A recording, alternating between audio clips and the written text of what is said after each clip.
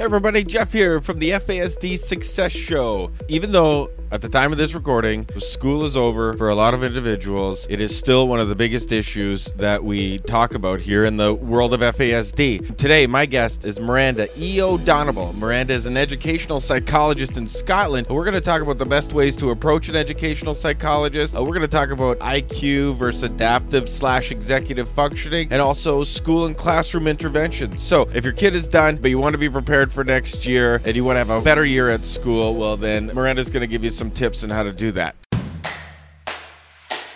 Welcome to the FASD Success Show, the only podcast where you can get real-world information about fetal alcohol spectrum disorder. This show will help you create calm in the chaos, have hope for the future, and more importantly, save your sanity so you don't lose your flippin' mind. Now, here's your host, caregiver turned world FASD educator, Jeff Noble.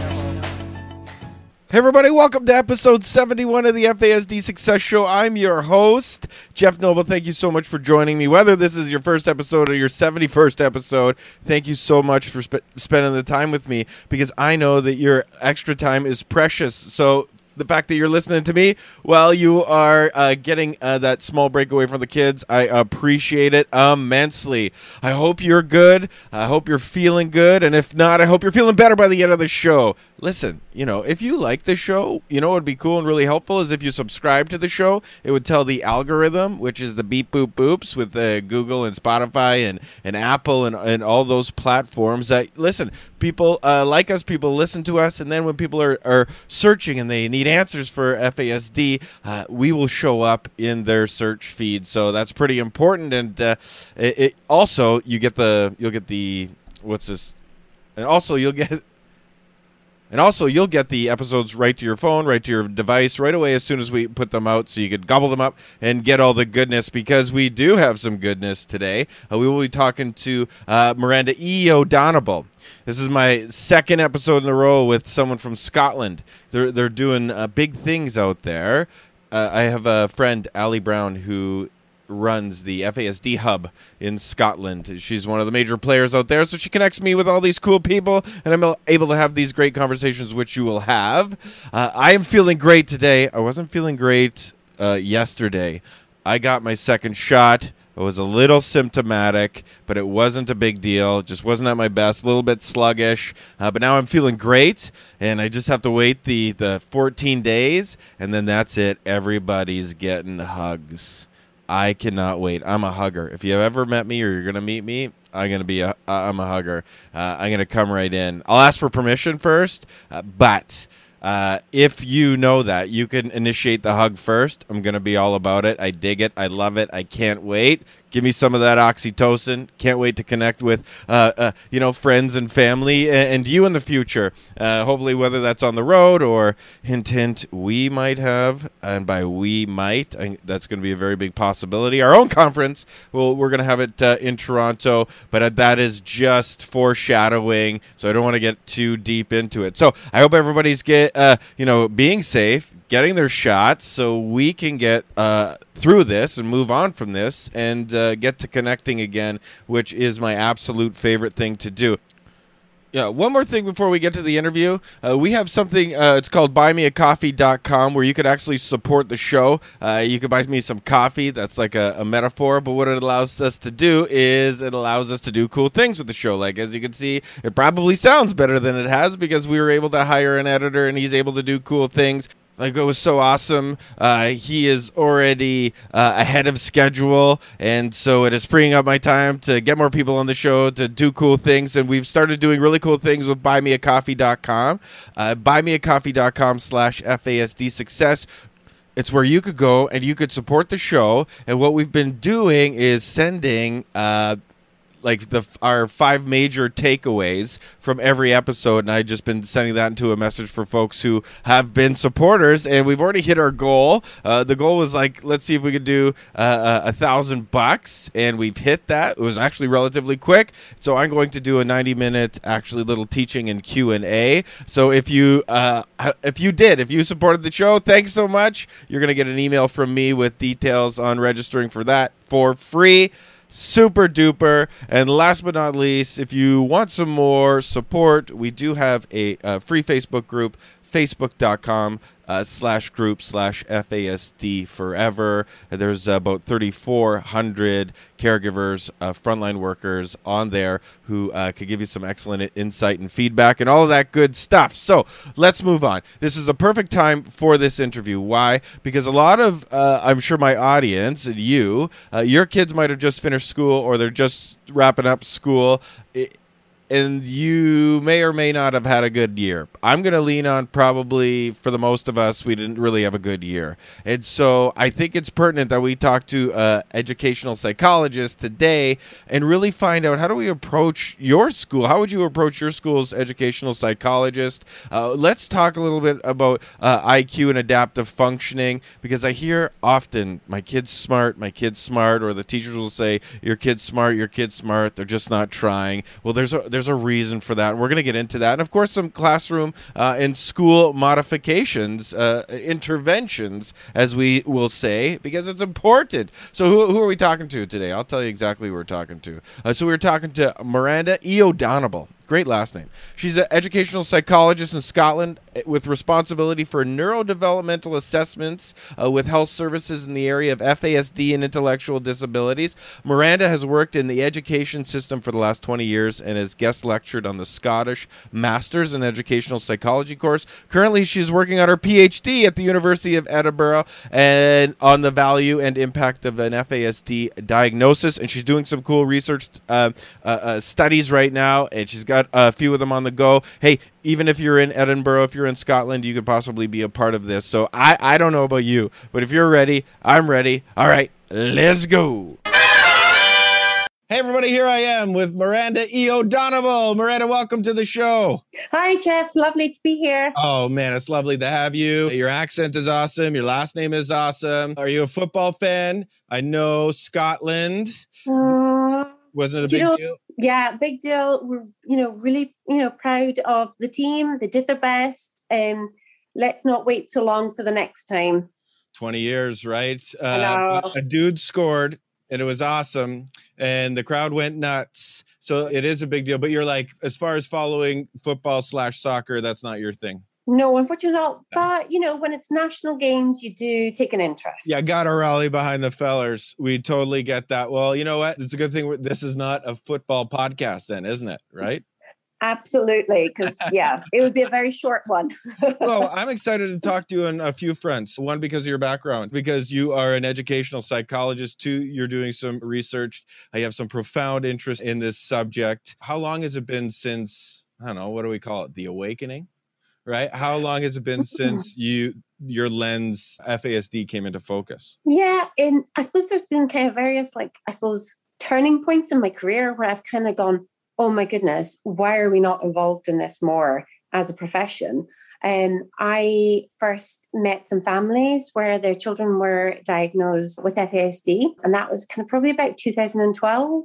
And I suppose I kind of recognized, a lot of parents were quite anxious about it and supporting their child because there was quite limited understanding. Mm-hmm. And I think I was kind of thinking, why is there such an anxiety around this? I mean, why are parents feeling like this? Why do they feel that every time they're going to meet a professional that there's some kind of judgment or something going on? And then in 2015, I attended Scottish Government's training, and we had the fabulous folks from Manitoba over. Yeah, and Dr. Anna Dearman and the team, right? Yeah, absolutely. Oh, yeah, shout out Dr. Dearman. Yeah. Isn't she so nice too? Such a lovely lady. Right. Absolutely. The team was just so wonderful. They were just so lovely. And actually, it was really interesting because it was actually all directed towards health professionals. And I managed to squeeze my way onto the course, as you do. And I just thought, wow, why is this just for health people? I'm a psychologist. I can do all this assessment. Why are we not widening the lens of FASD out to education systems as well? I got my colleague on the course as well. And then I just started kind of getting involved, and I ended up doing a pilot with some colleagues in NHS Lothian, and we really wanted to test out the guidelines because it hadn't really been done. And there was lots of chat about let's have new Scottish guidelines in clinical practice. myself and my colleague were really kind of excited to be part of that because we knew we had the skills, we could easily contribute to it. So we did that in 2017, 2018, had a pilot, and we it was great. We had really good outcomes. And then I just started thinking around, I suppose, lots of kind of research talks about professional views about diagnosis. And I was like, where's the balance here? What about parents? They're the ones that have to live and experience this. The young people themselves, I'm like, where's their research? Who's doing research even with them? Like, we're foreshadowing now. We're foreshadowing now. I want to now just go. We're gonna just pedal back a little bit. No problem, because I really want to talk about the educational psychologist piece. Were you taught about FASD when you were going through school? No. A lot of the kind of training in educational psychology was about kind of practice, how to kind of guide and assess and formulate and intervene. I mean, I suppose there's been quite an emphasis on autism, predominantly intellectual disability, things like that. But no, it wasn't necessarily in that language. I think it was on the outer perimeter of what was happening as a kind of, and it was around 2015, the kind of Manitoba team were coming over that you hear about it in the Scottish government and literature as well.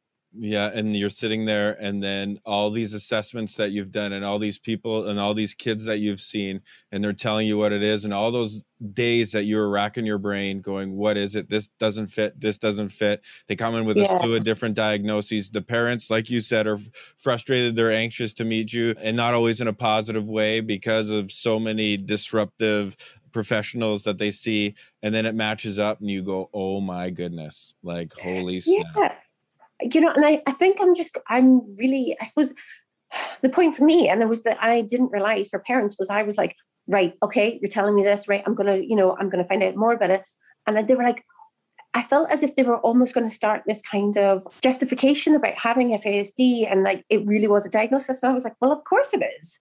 And I think it was a bit of a breath of fresh air for them, because I was like, of course, right, let's just get on in terms of the educational system. Let's support things. I just had maybe it had a different experience with me.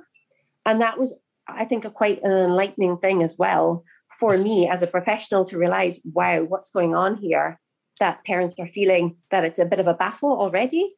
Now, you can't speak for everyone. I certainly understand that. Yeah. Then what's the thinking with other psychologists in maybe that arena the most, where there is apprehension to understand, and that these parents are running into this?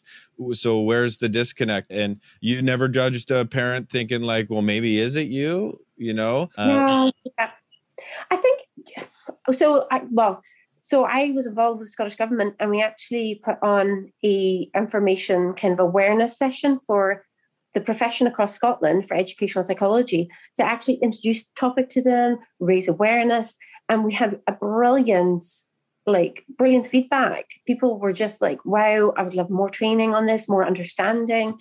And I think it's kind of the way we're kind of made up of our different services. It's not like just one service across Scotland, obviously. But we've got like 26 different services. Wow. So each service will have a really different way of providing advice, running their services. So this is the silo syndrome, where everyone's in their own bubble of doing things, but all under the umbrella of the NHS, which for our global audience is your National Health Service, right? Well, no. So I'm actually employed by my local authority. So that's like the education system. So we've got 26 education systems. Okay, got it. Right. And then we also have NHS Lothian, and that's divided up into different Lothians. So actually a huge amount of disconnect is between health and education.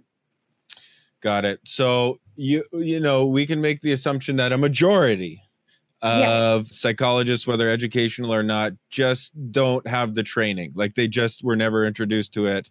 And so then what happens is all these different diagnoses. Listen, one of my favorite people on the planet, who's like a world expert, Dr. Mansfield Mella, famously talks about going 14 years of practicing being a psychiatrist. So psychiatry and not knowing. So it's about giving the benefit of the doubt. let me ask you this, because I know it's going to be on the minds of my people. So then what does a parent say to an educational psychologist at school? Because school is the number one issue that parents have, and it's not being heard, and it's not being taken seriously. What are some things that parents can do to make the psychologist take notice? I think sometimes, I think it's really important for them to share any journeys they've been on. Okay. To share the diagnosis in itself is really important. And then I suppose really, because obviously we know that FASD affects every single child differently. So it's going to be like, well, what is it that they're really motivated by? What is that kind of profile of like the things that they can do really well, the interests they have, and then balancing it with, here are the challenges that they may experience. And it's maybe is it around reading? Is it around just organizing the materials every day? What is it? So it becomes not just this child's got a diagnosis, that's it. But actually we need to kind of put it into the context of their learning environment, their relationships with adults and peers. So, and I really value the parents' voice and experience in that, of, kind of sharing that with me. And sometimes I suppose as part of my role is I'm helping to facilitate the understanding in a school system and making sure that the child and the parents are feeling like they're getting the right supports as well. Not just in the classroom, but in a kind of broader school community sense. Understood. So, and it's great that you're on the team and you have this awareness and you're seeing it through this lens. You must come up against pushback. Oh, yeah. That I want to talk about that, and not in the sense of throwing people under the bus. I want to know, Miranda, how you navigate that. How do you deal with some of these objections? I call them objections, like case in point, the kids look normal, they talk normal. So what do you say when other administrators are saying, they can control this, they're just being bad or naughty? So in terms of schools, it is, it's basically, what we know is that you need to share an understanding of what FASD and how it presents. And I suppose I kind of cite the guidelines and I cite all the great resources from NHS Aaron and Ayrshire. So I was kind of involved in the fact sheets and different things, I think it's presenting that kind of wider understanding. This is something that exists. It is real, and then going through, their kind of domains of like, understanding, is it about their social interactions, what's going on here? Is it about their thinking, understanding, problem solving? And I think making that come alive for a classroom teacher, because yes, okay, they've got a diagnosis, but what does that mean? So what? Do you know what I mean? Agreed. Absolutely. One of my mentors, Donna DeBolt, she says, a diagnosis of FASD puts you in the right city. Good assessment puts you on the right street, and good accommodations put you in the right home. So yeah, you're absolutely right, because it is such a spectrum. So because you do neurodevelopmental assessments, right? Like I think over here they call them neuropsychs or. Yeah. So we have a range of psychologists. There's within health, there's clinical psychologists, neuropsychologists. I'm in the education system, so I'm looking at kind of assessment within the educational system. So it can be a range of things that I'm involved with. But as part of my interests and as part of my service, we're quite keen to develop more joint working between health system and the education systems, because obviously the behaviour, the learning doesn't exist in just one context. It's not just at home. It's not just in the clinic. It's also in school. So we need to kind of come together as lots of different agencies and look at that.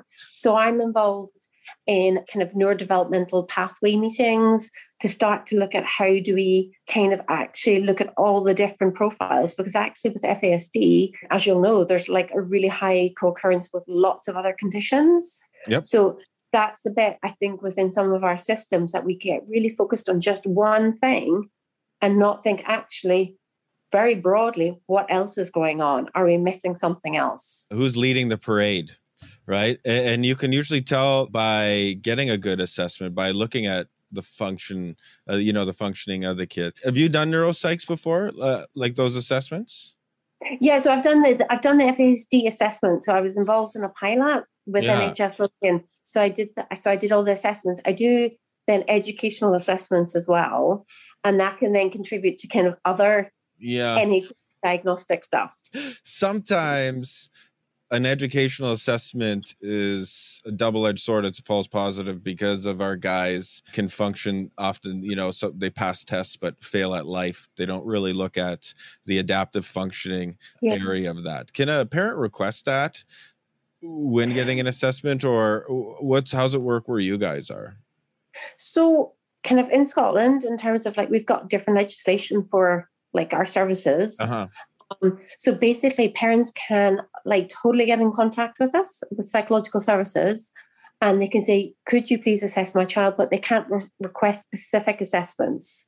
So that's up to the professional themselves to determine what would be the most appropriate assessment tool. So I suppose you have that kind of consultation with a parent or a young person, of course, themselves, and say, right, what are the tricky bits to kind of school, or, whatever it might be, or how are they getting at home? Are they quite independent?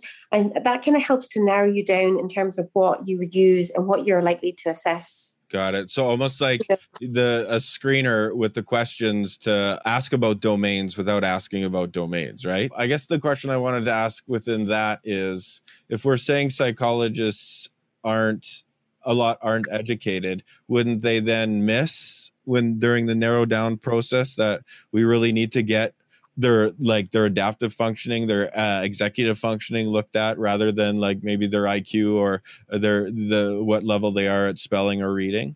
I think in terms of educational psychology, we look right across that context of how children kind of manage in their learning environment. And it's the interaction between, it's not just about the child and what they can't do, but it's the interaction between the environment, their actual relationships. How do they interact with teachers? How do they respond to all those adjustments, accommodations you were talking about? How are they functioning at home? Is it kind of consistent? So we take I would say as a profession, a very holistic approach in terms of assessment. And I think it's not just here's a tool, here's a standardized measure, go away and fill that out. And then you screen it and you get scores and things like that. Because like you said, we know the profile is so variable. Yeah, scattered, yeah. A lot of the kids won't meet criteria for lots of different things. But actually, they sit there and you have a conversation, wonderful conversation. It's amazing. And then you're thinking, what was the question again? Because I've now lost it. And they've just told me this amazing story. But actually, that bears no resemblance to their actual life, because I have checked it out sometimes. I was thinking, wow, do you actually travel on a bus? Yeah.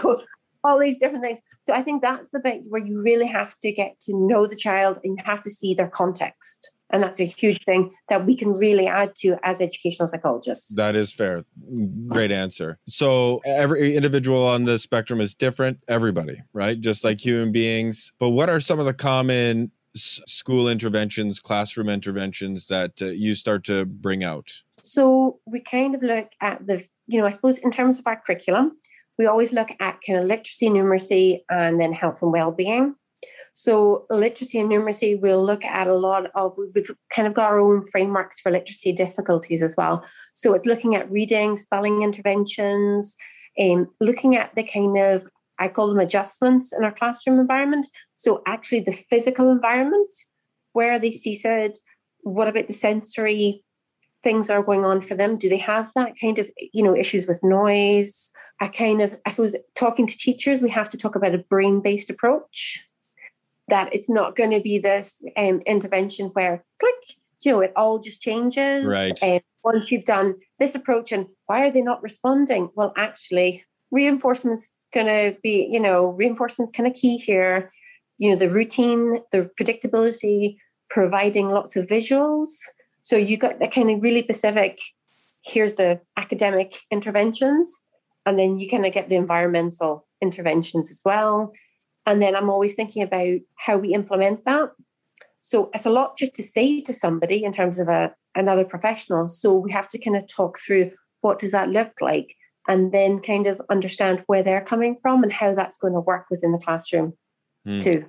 Fair. Not to be a Debbie Downer, but did you have to deal with any professional grief and loss saying, you know what, now that I know what I know about FASD, I might have missed some? Yes, I do.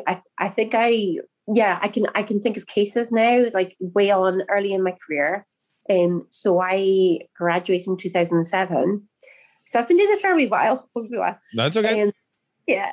So I reflect back and just think about kind of the earlier cases and having those conversations actually, because, sometimes I'm really fortunate as a professional that, I work with schools, but I also work with parents. So I can provide that kind of in the middle opportunity just to have a chat to parents about how things are going about school without them feeling like there's any judgment or anything. Well, that's what I would aim for. And I remember having conversations with parents where they've talked about pregnancy and the kind of, the early years and where, people kind of drank during pregnancy. But I didn't register at that time, because I think ASD is so prolific and it's been such a massive change in terms of supporting ASD, supporting learning disability, now intellectual disability, that the language around FASD has only really come into prominence in the last, 6 years or something, for me. Fair. So I'm asking you this question because it's a double-edged. There's professionals that listen to this and there's parents that have listened to this. What have you told yourself? What have you done to move past those feelings of, snap, I might have missed some of this? I think for me, it's a journey, and I think for anybody out there as a professional, I think a lot of us would say, right, something, this is a learning journey here. I might get things wrong, but I can start learning here. So I've certainly read lots. I've certainly been on courses and talking to parents kind of when I was involved in a pilot. I also work with FASD Hub, Ali Brown. Yeah, downtown Ali Brown and the team. Absolutely. Yeah, so they're fantastic kind of, and they've actually been advisors on my PhD as well. So I'm really trying to make sure that I'm listening and I'm understanding as I go through this journey for myself. And I think in my own practice, I'm really conscious that I think about those early years, those kind of early experiences, early life experiences, but, the developmental history as well. I'm a little bit more conscious, attuned to that when I'm having these early conversations as well. Well, that's awesome. That's excellent insight. What part of your job gives you the most professional endorphins? Like, what is the most fulfilling part? Like, you're driving home and you're buzzing. What is that for you? I think it would have to be my kind of multi-agency work that I do. I really, I'm sorry, I was just having to pause because I'm like, I don't really drive home anywhere at the moment. Right. Well, take that picture with, you know what I'm saying, though.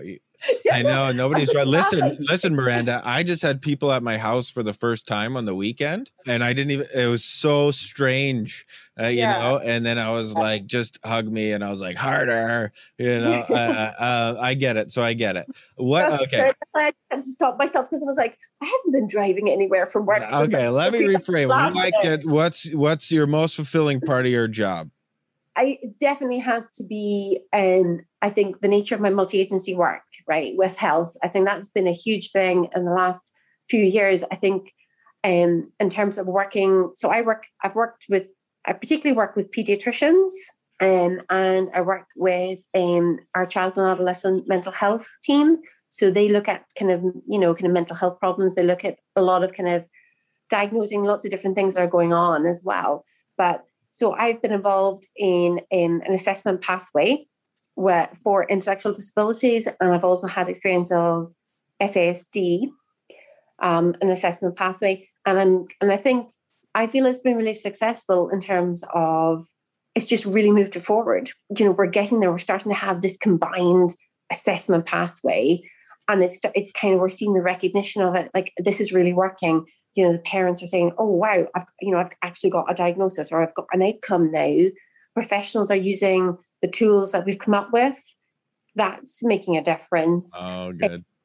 And I sit on an NHS FASD project board because that's looking at the strategic development. So again, I'm really excited because it's not working in silos. It's not just health do their bit, education do their bit. We're working together. So you're breaking down those walls.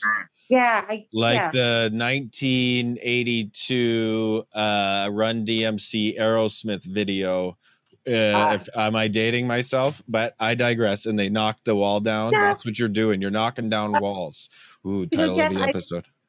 Jeff, I was thinking more of, David Hasselhoff's breaking, Well, down the walls in Germany. oh yeah, that European joke. There it is. But I know which one you're talking about. Actually, I don't know if I should be sad about that. When he's singing on the balcony. Oh yeah, for sure. And then watch him eat a cheeseburger after. Anywho, I digress. Yeah. Okay, let's do this. What is the eye roll part of your job? Like you're like, oh yeah, I gotta do this because it's not all. We're human beings, Miranda. Yeah. What part don't you like? Oh. There's two elements and they're kind of interconnected. So I would say online working can be hard because when you're coming together, it's so nice, those relationships and to see people in person and to kind of build forward. So we've transferred everything online. So we still do all our multi-agency work, our formulations online.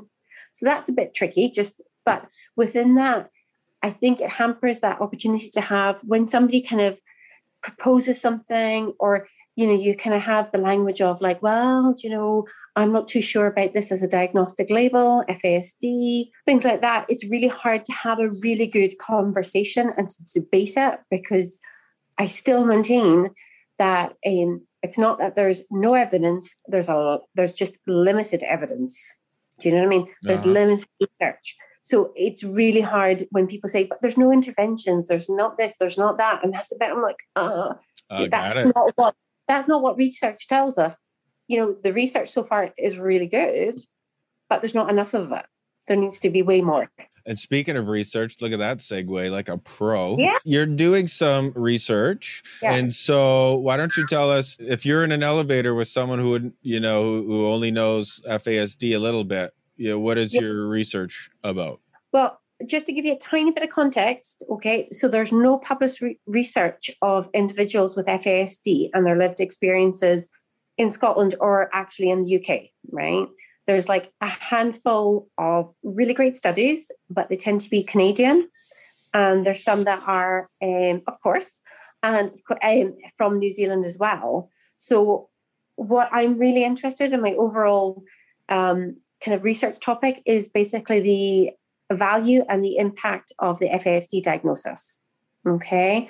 And I've started one of my studies, but I've got 3 studies. So I want to look at young people's lived experiences of FASD and their kind of associated disabilities and how they kind of see the diagnosis. And then I want to look at health professionals' views of the diagnosis. And then lastly, educational professionals' views of the diagnosis. Oh, so what's their bias, judgments, understanding? Yeah. So what are you, when you are thinking about it, or maybe you're picturing it, what are you thinking? What is your research going to do? I hope when I get the end here and my report, it's going to help. Well, so my first study is I'm currently actually collecting data with young people. So as part of the process, I wanted to do, it's a methodology called Photo Voice. It's a method called Photo Voice. It's a really, really nice participatory approach. So that's not just me doing research to young people, but they're also co-researchers with me.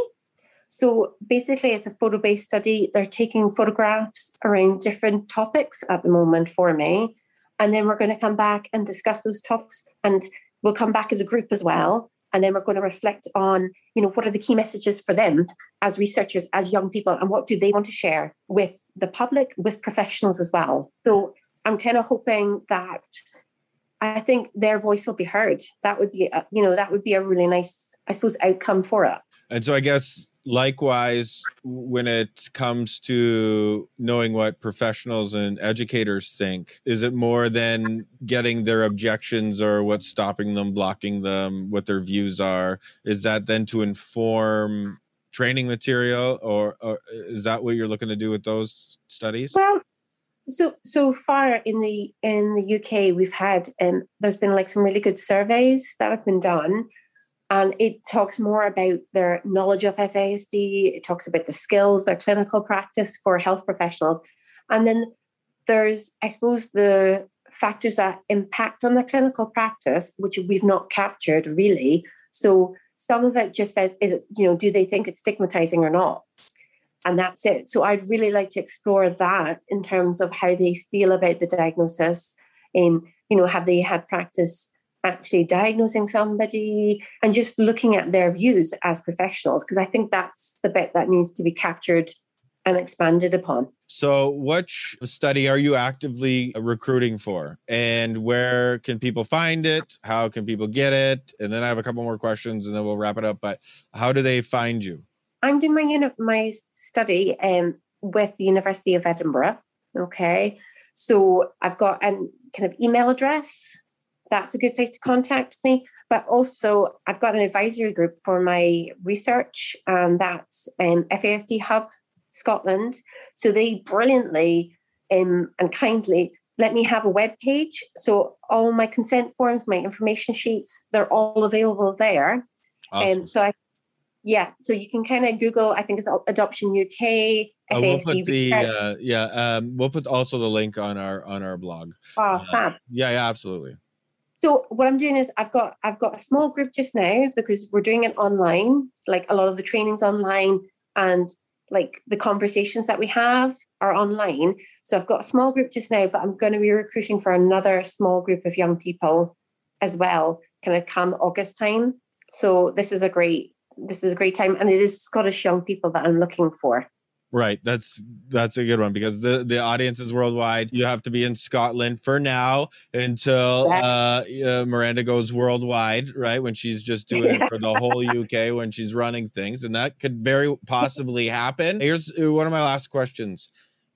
Where do you suggest parents go if they're struggling in school? Like they don't know where to go, what to do, like what could be, because I always like to give like what's a first step that you could take? So I would always recommend that parents and even young people, because I think we can kind of just go automatically assume that young people are there, their views should be sought. That's really important, but they should go to probably management in school, classroom teacher, and ask, can I speak to like a head teacher, a deputy in primaries or secondary schools, or indeed nurseries, and just say, look, I'm having these concerns, where do I go? So the school is a central point, okay?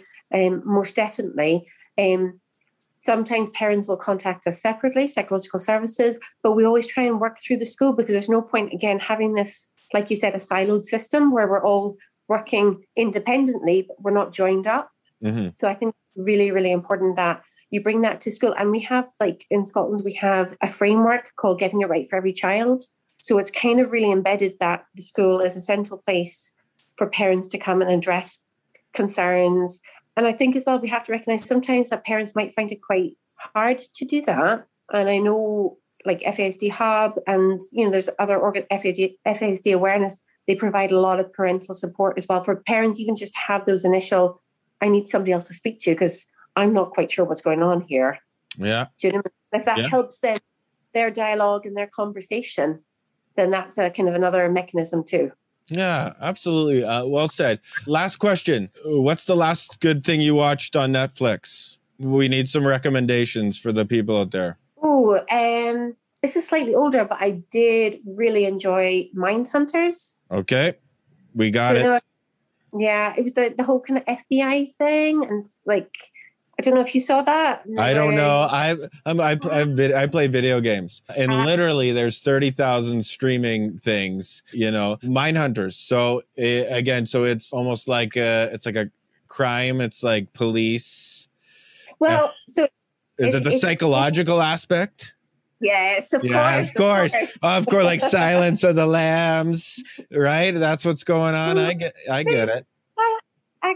Actually, it's based on when the FBI came up with their own kind of units to kind of analyze and do criminal profiling. Yeah. Back in this, I think in the 60s, 70s, and it's all about that. And it was based on all the different, obviously horrendous things that were happening, and they were going out to interview murderers, like serial killers at the time, and they were there was an actual pattern. But yeah, I thought that was really good. No, for sure. And how do they come up with the methodology? What are the links? What are the connections? If that's your professional field, you would be interested in that way too. Hey, listen, when you're done these studies, will you come back and do the show again? I would love to. Thank you. That would be amazing. I had a good time. Thank you. Cool. Well, you know what, guys, you heard it here. You can catch on our blog, fasdsuccess.com/podcast. We'll have a specific blog with Miranda's episode, and we will list all of the resources she listed and how to become a part of her study if you're in Scotland and you fit that criteria. Miranda, thanks for doing this. I really appreciate it. It was lovely to talk to you.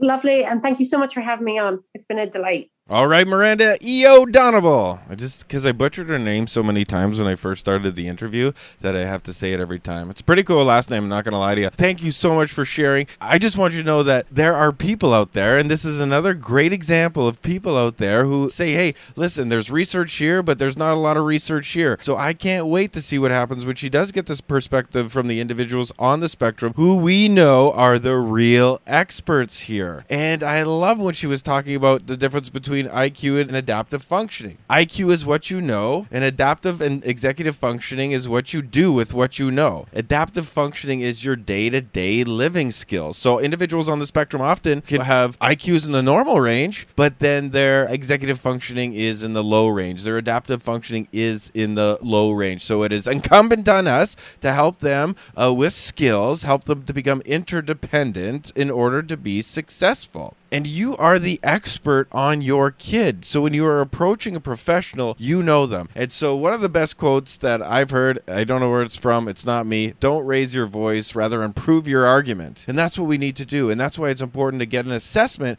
on your guys to see where they're functioning. And so you are better prepared when you go into a meeting and you are able to overcome objections from professionals or those people who aren't as informed as you are, because like Miranda was saying, it is not necessarily their fault. They were just never taught. So it's up to us, and I wish it wasn't. And I know you say it's so hard, I have to keep telling people over and over and over and over, but it's worth it. It is important to do that.